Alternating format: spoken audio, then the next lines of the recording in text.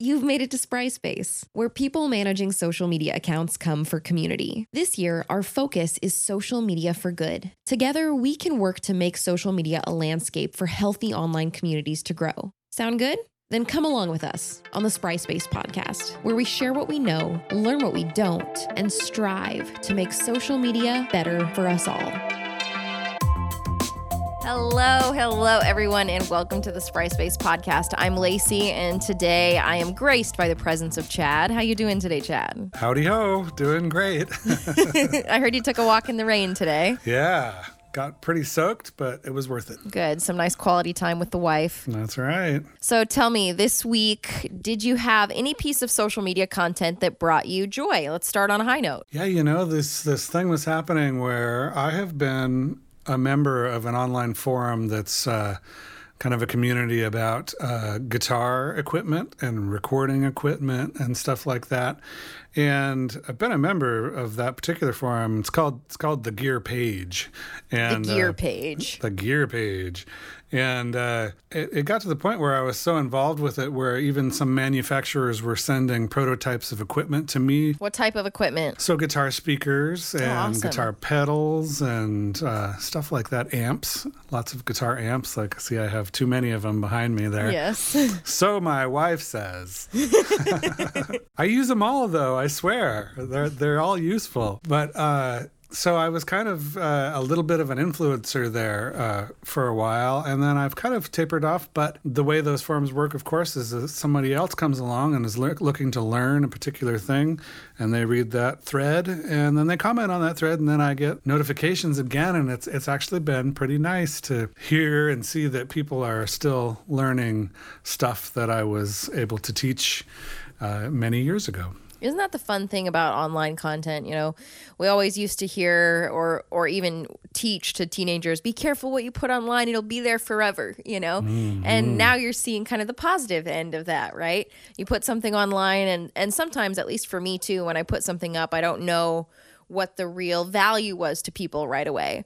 And sometimes it takes quite a bit of time for a piece of content to actually return its value. Mm-hmm. So I love hearing that kind of content is still returning value and providing value to people. So we have moved into the month of February. And in February, it seems fitting that our overarching topic for the month is social media as a means of human connection. Okay, we got Valentine's Day coming up. How are we connecting with human beings through social media? So this week with just you and me, we're kind of going to introduce this subject. So what do we mean by social media as a means for human connection? How does it work? What are some of the foundational elements of that? So you brought to the table one quote that I think is really solid. It's been proven in a Harvard University study conducted across 80 years that human connection and healthy relationships are the number 1 and 2 drivers of longevity. So like if you want to live a long time, you've got to connect with people and have healthy relationships. It's science. Proven. Absolutely no question about it. So even the Harvards know, okay? Yeah. Don't tell me touchy-feely can't be proven. I won't allow it. So let's talk about some different types of online human connections that are possible. You've worked up a list, so why don't you walk me through those a little bit? Sure. I was actually just talking about one that is very important. It was an online community of like-minded people that are geeking out, on these things, this audio recording equipment and video recording equipment. So those people are like-minded, and it's just amazing what can happen when you develop connections that way with other people on the other side of the world. It's amazing. That is a cool thing, just having the ability to have these kind of niche groups. I think groups are a great place for that kind of niche like-minded connection. Certainly you can develop that kind of community on a page, but that like-minded intimacy that needs to happen to be able to form those relationships can definitely happen inside groups. Mm-hmm. I'm a part of a couple groups that are board game related, and the type of I don't want to say intimacy, but like really the type of real human relationships that can form when you're sharing content back and forth and commenting on each other's content day after day, week after week for multiple years. I mean, that is that like-minded human connection that we're talking about and that we can accomplish through social media. Another cool thing about that is that I've noticed in my own groups is that it kind of transcends age. There's no ageism. For me in particular, I'm conversing with these old dudes that were alive in the 60s when the guitar amps were in their golden age, you know. I mean, it was a tube amp technology and everything. And here I was, just this younger kid who loved the sound of amps and guitars. And I'm talking with some dude who's much older than me, and it's just really neat. Even, I mean, it also bridges region, like location, right? The board game groups I was talking about have people from almost 100 different countries in it. And that's been something that's super interesting, learning more about other cultures and other regions, other time zones, you know? But it bridges that. The same idea, it kind of bridges some of those things if it brings people together for one niche specific interest. Another type of online human connection could be personality types, you know. So my wife is actually involved in this group that she really loves, and it's called Nonprofit Happy Hour. And so it's just a bunch of really like-minded people getting together and talking about running nonprofits. Really, I mean, how dorky can you get, you know? But she loves it, and I think it's great. Similar interests is another one. Similar demeanor and communication styles. There are all kinds of ways to communicate online with people who share your communication style. And it's amazing how smoothly that can go. I have a thought too. You talk about similar, but I also want to bring up the idea of complementary. So complementary personality types, complementary interests and demeanor and communication style. Because sometimes, especially if there's like a single figurehead as a leader of a group or a page, etc., they might not actually attract people who have similar personality types because they clash. I can speak from experience. I don't really love to follow people who are just like me because if I'm totally honest and vulnerable, maybe I feel jealous more than anything. Instead of inspired, I'm like, it almost feels like a clash because there's maybe too much energy in the room, or, you know, one person's energy is bigger and there's not enough room for another person's energy. Does this surprise you about me in the least? No. So I think there's something to be said for the idea of not just similar, but also complementary. How, you know, a single leader might bring people who don't have the same personality types, but have complementary personality types. Excellent point. Yeah. You got one more on your list there, and it's my favorite. So I have laughter on there, and this is a human connection. Talking about different personality types, but we actually all love to laugh. Doesn't matter if you're super serious most of the time or if you're a goofball most of the time. We all love to laugh, and that's something that is a really great way to connect online, is through laughter. Sometimes I even begrudgingly enjoy content. Like maybe I'm in a bad mood and something pops up and it's so good that it makes me laugh, and I'm almost mad it made me, like, because I would have liked to stay in my bad mood, you know? Yeah.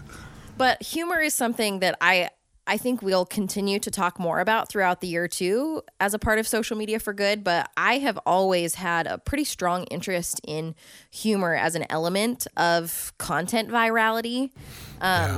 Maybe low-key in my spare time, I try to create this equation, like an actual math equation that would estimate and analyze virality. And humor, the presence or lack of presence of humor, is a piece that amplifies any piece of content. Even something that might be tragic or horribly sad or scary. When humor is added, virality always increases.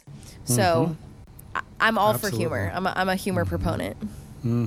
I've always said that if I'm in a work situation and I'm like walking to the room and I don't hear laughter, something's wrong. You know, like it's always the best when people. It's one thing I love about Spry so much is that there's a lot of laughter. It's really great. So, it's easy to think about the very simple human connections that happen through social media with post content that you're sharing and you're tagging people and you're commenting back and forth, etc. But there's other things that you can do online that are kind of creative types of human connection. What are some ideas that you have that are kind of creative social media or online human connection opportunities? So my wife used to get together with a group of friends pretty much every year for that particular friend's birthday, and they would have a cake party. They all love special cakes, and they have continued to do that throughout the pandemic. They just all gather their cakes or bake their cakes on their own time and get together virtually. And it's just a wonderful thing. It's still a wonderful thing. Of course, it's not the same as when you're together and you can hug and stuff like that, but you can still eat a piece of cake and describe what it tastes like, and the other cake fanatics are going to be like, ooh, ooh, ooh, ooh. So it's still worth it. So eating, online virtual eating parties. I'm all about this plan. Yeah, I think it was our coworker, Adrian, was talking about a company that she works with who did an online pizza party, on-location pizza party, wherever everybody was. They sent a personal pizza to their door all at the same time. It's coordinated and everybody has a little pizza party. It's a great idea. Tell me more food options. Let's just keep going. Well, I personally would like the happy hour is like the best one. I did that with my buddies just a couple weeks ago. Actually, I think it was at the turn of the year. It was a kind of a New Year's thing that we did. And these are my buddies from Missoula, Montana, where we were in a band for 6 years together. And we were in a band together. We lived in the same house together. We all went to college in the same place together. I mean, it's amazing that we don't hate each other, after something like that. But I was able to connect with them just like you and I are talking on Zoom. And we all had our happy hour drinks, and it was really great. One thing that I personally have struggled to recreate is some of those almost business networking type happy hours. That used to be a space where a lot of us business owners who were responsible for business development would meet and kind of have a bonding time, right? Because you could sit and talk as a group, and maybe there's structured conversation, and then you can kind of break off and talk one-on-one. And I have struggled big time to recreate that. I've got a networking group that I am on the board of, and we've tried to do some virtual happy hours, and we've tried a couple things like, okay, we'll send everybody a $10 gift card so they can buy some alcohol of their choice or something, but nothing has really quite recreated that in person. So I don't know the answer. Yeah, it's an imperfect thing. A couple other thoughts that I have of creative online connections is, you've seen this huge boost in virtual events and webinars and courses and that kind of thing. And I think all of those are other opportunities that we can use social media and tools similar to social media to still have a sense of togetherness and human connection, even if we can't necessarily be together. So let's talk about social media managers. Those of us who are in charge of running social media accounts or have businesses and it's our job to post to social media, etc. What can social media managers do to build community through these online connections? I think that the most important thing is to always try to provide value, which is great content. People are consuming everything that you're putting out, and it's all too easy as a social media manager to kind of kick stuff out, without too much planning or too much thought. And it's always worth it to plan that out and provide value to the community, because you're going to get it back. It's going to come back to you.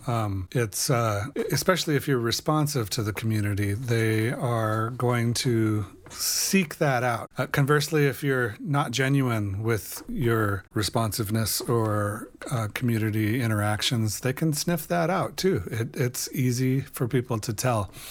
if you mean it or not. One of my consulting clients, Patrick Kerwin, recently said that one of the things that we have taught him through the consulting work that we've done together is that it's not even so much about the content, it's about the conversation around the content. When I have so many people who come asking about what frequency they should be posting at, should we be posting every day, a few times a day? I will try to slow people down and ask, well, could you actually provide value that often, right? Do you actually have it in you to provide pieces of content that would really bring value to people's lives if you put them out twice a day? And then could you actually be present enough to answer questions around all of that content? So the value idea of content really being valuable, it brings down the frequency. You cannot be posting unless you've got a huge team. But most of us who are listening to this podcast do not have a huge team. There's a few of us who are responsible. And so in order to keep that high quality value of content, sometimes we have to dial down the frequency of posts, or else we're not going to be able to achieve that actual human connection that we're looking to have through social media. It makes perfect sense. Yeah, and it's also super important to treat each commenter as a special person. Like that's been the easy thing, hasn't it, with social media, is that it's anonymous, and it's so easy to treat the other person that you're conversing with as not a real person, and it's the opposite should be happening. Okay, I have a pop quiz for you. We have a client that you and I work on that's a mortgage lender, right? And one of the pieces of content, one of the campaigns we've been running lately is about their dog, right? Frank the Tank. Okay, so we definitely utilize that dog to add like cuteness and humor to provide value for content. Now, we recently had somebody comment on it that said, I love posts of Frankie, but I'm not interested in a mortgage. How do we respond to that person as a special individual person? How should we respond to that person? Isn't that an interesting question? And I say that's the value they're getting out of that content, is just this entertainment that is just as important, because you never know in the long run how, when somebody is remembering how great those posts of Frank the Tank were, they're gonna, when it comes time that they need a mortgage, it's gonna aid in their decision making. Exactly. I think we can honor the fact that that's what they get out of it, and not try to push them any way, one way or the other, because we actually, if we're respecting them, then it was pretty respectful of them to communicate that to us. It was clear communication, yes. Right. We could probably thank them. Thanks for being clear. We're so glad you love Frank. When it's time, we'll be here for you. Something just like that, where we're respecting their boundaries, affirming, and leading to the opportunity for future connection in a way that might benefit us as well. And Frank is adorable. He's great. What kind of dog is he? I think a bulldog? It's a French bulldog. There we go. I think French bulldog. So cute. The one thing that is also very important in addition to providing value is to always try to be giving, supportive, and helpful without the expectation of a return. Ooh, so that's tough, isn't it? Yeah, there's a lot of folks who are doing what they do because they know that they're going to get a return, and that they're focusing on that return. And isn't that great when someone, and this is where people can sense that it's genuine, I think, is when people do that because they want to, not because they expect something back. Let's think about it in a real life situation. And I think sometimes business owners maybe struggle to put this lens on. If we think about social media as a form of customer service, as opposed to just simply a form of marketing, right? The way that you train your customer service people is not to sell. If you do, your Wells Fargo back in early 2000s, where every time you called, they asked if they could pitch you on another product, and you have to say, no, you cannot. Right? You would never pitch your person at your register to just be constantly selling more. It's just not a way to build good relationships. So if we can think of our social media content as more of a customer service, a way to build our brand in the eyes of potential customers, as opposed to simply a form of marketing and a sales funnel, I think that's when we can make that real switch from needing a return for every piece of content and every piece of effort to knowing that we're doing the right thing by building human connection. I've always said that if there was one job that every human should be required to have, at least at some point in their life, it's some sort of customer service position where they understand the value of helping people. Amen. Amen, Yeah. Chad. I agree 100%. So you brought a really cool piece of content here from Crystal Queck from Twitter. So she's got an acronym for the word community. So each letter has a phrase that goes along with it. So How We Build Community by Crystal Queck from Twitter. Let's go through it. The letter C, collaboration. You don't control the situation. I think a lot of social media managers, that's the thing, is that like, well, we want to quell fires that start happening on our communities and all of that. But it's better if you encourage, and we learned this from Amy Ert, the last podcast, it's better if you encourage the good stuff and teach and educate than to just quell with rules and punishments and punitive stuff. So that's C, collaboration, don't control.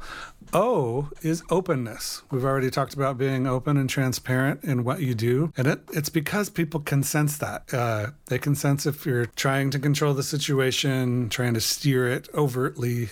Being open and transparent is just so important. And don't you think that the amount of content that we get online just shoved at us whenever we open up our phone to social media, it is so refreshing to have content that is open and vulnerable, because most people who think of social media as a form of marketing are creating these polished marketing messages that, you know, are sugarcoating things and maybe aren't even necessarily true. They just might get a high click-through rate.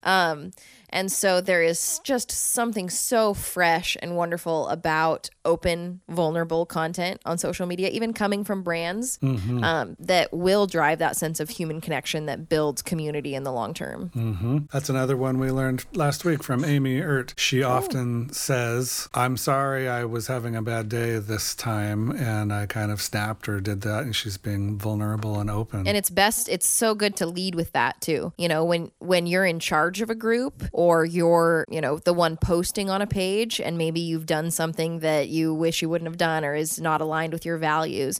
When you're the first one to come out and say it, it lets some of the air out of the situation and allows other people to feel like they have permission to be vulnerable too. Next letter is the first M, and that's mediation. You don't antagonize, you just mediate. So that's a skill, you know, to be able to listen, to just listen and help people figure out what they are trying to say if they aren't communicating as efficiently or as effectively as they probably could. So yeah, it's a skill to be able to stay out of it and basically mediate. And I mean, I'm sure that we've all seen what comment sections look like most of the time, especially if individuals are just kind of left to moderate their own comment sections. It can get pretty ugly pretty quickly. So having somebody to mediate, you know, to redirect and open the conversation and provide guidance, as opposed to even just deleting or blocking. If we can mediate, then we're going to have a better chance for human connection. Yes. The second M is magnetic. You should be magnetic and charismatic to inspire your community. So this one I think is a little easier said than done. I was going to say, it's almost a little frou-frou of an idea, because it's kind of hard to conceptualize how you do that in practice. Right. And I think what she might mean is that folks should find their place, I mean their community, where they are allowed to be themselves. And if you have a magnetic personality, this is kind of a good place for you to be. The only thing that I can think of that is almost like logistics of how to be magnetic is you have to really know your own values. It's like you said, kind of stay in your lane. You know, you know your own values, and you put that out, and that's what magnetizes, right? That's what brings people who align with those values into your community. Yeah. I always like to say it's not so much that like you do such a great job saying what your values are and people think they're so great that they want to come alongside you. What's really true is that people are seeing a reflection of themselves in your content if you are aligned enough with values. So, you know, they'll see this value that they know exists in them, And that's why they're aligning with you. Not so much because they think you are so cool, but because it is a reflection of the parts of them that they think are so cool. Right. Yeah. The next letter is U. So utilitarian. This is where you reflect useful and practical content that your community can identify with. So there's a lot of stuff that goes on every single day that is just boring as hell, but it needs to happen for communities to function and work well together as a society. And so you can call those things utilitarian. It's not the star who spoke so well in that conversation on social media and really showed the other people or, or anything like that. It's kind of the grease that keeps the wheels rolling. Yeah, those types of things might not be your engagement magnets. Some of your utilitarian content, it might not be the highest engaging content, but you do have to provide things that are informative. You do have to provide content that has real meat and substance sometimes as part of your campaign strategy. The letter N is nice. If you're not nice, it won't pay back. And so we've already touched on this. People can tell. People can sense when you're genuinely being nice, and that usually means that you're doing it because you want to, not because you think you're going to get a return. What about the power of snark? Snark does have power. There are some brands who I would say are great charismatic brands that aren't nice. Yeah. I think those brands are taking risks doing that, but I totally agree with you that sometimes it works. Maybe they're attracting people who also are snarky, and that's just kind of a way of that brand being. I think it's true to say that almost every one of us has a little bit of snark in them, in us. So yeah, there's that identifying that one little piece that, ooh, that was clever. Mm-hmm. Not nice, but clever. There is some balance that has to come from snark before it turns into like bullying, because so maybe there is still an element of nice in good quality strategic snark, because you really can't go too far over before it doesn't feel good anymore and it's not funny. Totally. Mm-hmm. I mean the late night comics, Colbert, all these guys, they probably have that down to a T. They probably have teams that help them figure out how far they can go with snark and everything. But yeah, you're totally right. Also, if you do it with a smile, I just got to say it works out better most of the time. Yep. Okay, and so the I is for integrity. This should anchor your actions or your community will sniff you out, like I've been saying. And isn't it true? And if you don't have your integrity, what do you have? Yeah, this is a big point Adrian always brings up too, is that it will come to the surface. It doesn't matter how much you try to polish or paint or hide or sugarcoat. People will find out the truth. And when it surfaces, either you've got to be ahead of it and that this is part of who you are and it's just an open, vulnerable part of your forward-facing brand, or it won't. And the people who aligned with you because they thought that you had similar values will fall off when these kind of things that you have done that are not full of integrity come to light. Wow. Yep. I've been thinking about that ever since I had the episode with Lindy about how social media can go wrong. And she brought up this idea of why does it have to be cancel culture? Can't it be growth culture? And you know what I thought is that cancel really probably isn't the right word for it, because cancel, you're not being canceled. It's just all of the people who were aligning with you for a specific set of values. If they find out that you do not actually share those values, then they will fall off. And that doesn't mean that you're canceled. You just have to then, the ball is then in your court to build back up and build back up and build back up, hopefully in a way that is more in line with your actual values. So I think cancel culture isn't even the right. I get that it's catchy, but you're not really being canceled as much as you're being exposed. And then it's your choice what you do after you've been exposed. I totally agree. And our friend Amy Ert talked about that, and where it's in the online forum, it's the difference between consequences are not the same thing as shaming, and so, when you are held by the society to account for things you've said or done, it's not canceling you out, it's consequences. So yeah, absolutely. There's a difference between bullying and going after someone, which obviously is negative and wrong. And but if people are just, the society is holding you accountable for your actions, then so is it consequence culture? It is, and that's a good thing. I agree. Consequence culture, yeah, which is equally catchy. That's what I'm thinking. Yeah, but we like growth culture too. That's great. That's catchy. Consequences can yield growth. That's for sure. Yeah. Have for me. Okay, and then the T is for tact. You be respectful. You show tact. Don't type and mediate when you're mediating with other folks conversing. Don't say something you're gonna regret. And because everybody gets don't you get that sense where you're like, I'm not sure if what I'm saying I should be saying. I've got a friend who is kind of my she's my sounding board for most things. And so I saw somebody's Instagram story who he was kind of professing this big value alignment, and like an experience that I had with him was so opposite of this value alignment.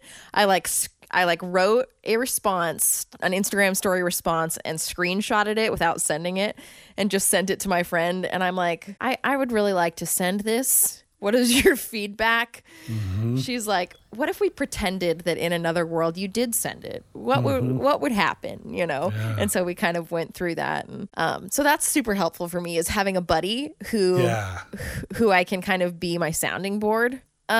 Another piece to that T for tact too that I want to bring up is when we have gone to schools, middle schools, elementary schools, and we have done these guidelines for a healthy digital life presentations. One of the questions that we asked a lot, which I got interesting feedback from, one of the guidelines we put up was be willing to say out loud anything that you're typing into your social media platforms. Yeah. And we asked the kids, do you agree with this or not agree with this? And a bunch of them said they didn't agree. Wow. Which I was a little confused about. And I think that they were talking about things like there were maybe things that they weren't brave enough to say out loud that they might be willing to type instead. And that's a little bit of a different conversation.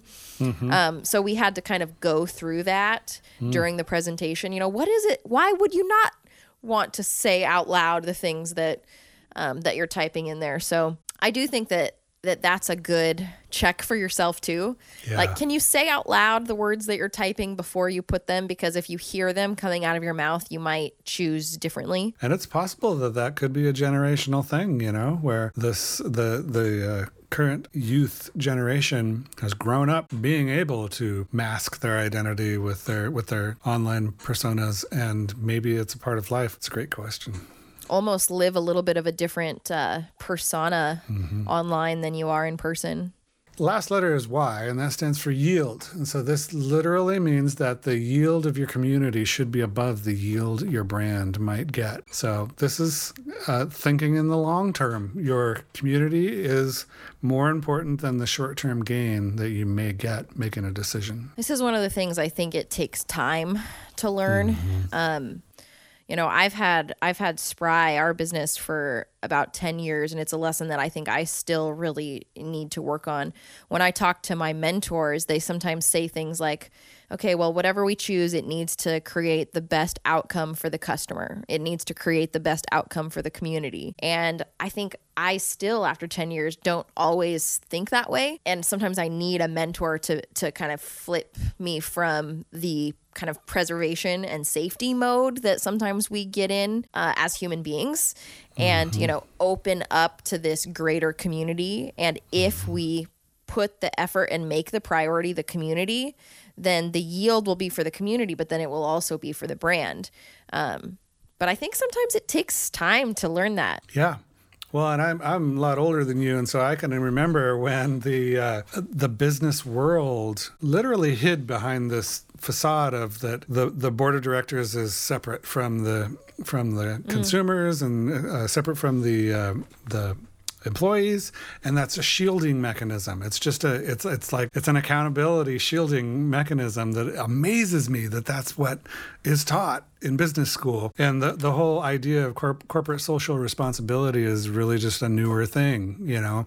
But I do think it has totally caught on and is becoming more important to people like us who are trying to understand it. Especially because, you know, I had a conversation or listened to, I know what it was. I was listening to another podcast. It's funny that I thought I was having a conversation, but really it's a podcast I was listening to, Human Connection.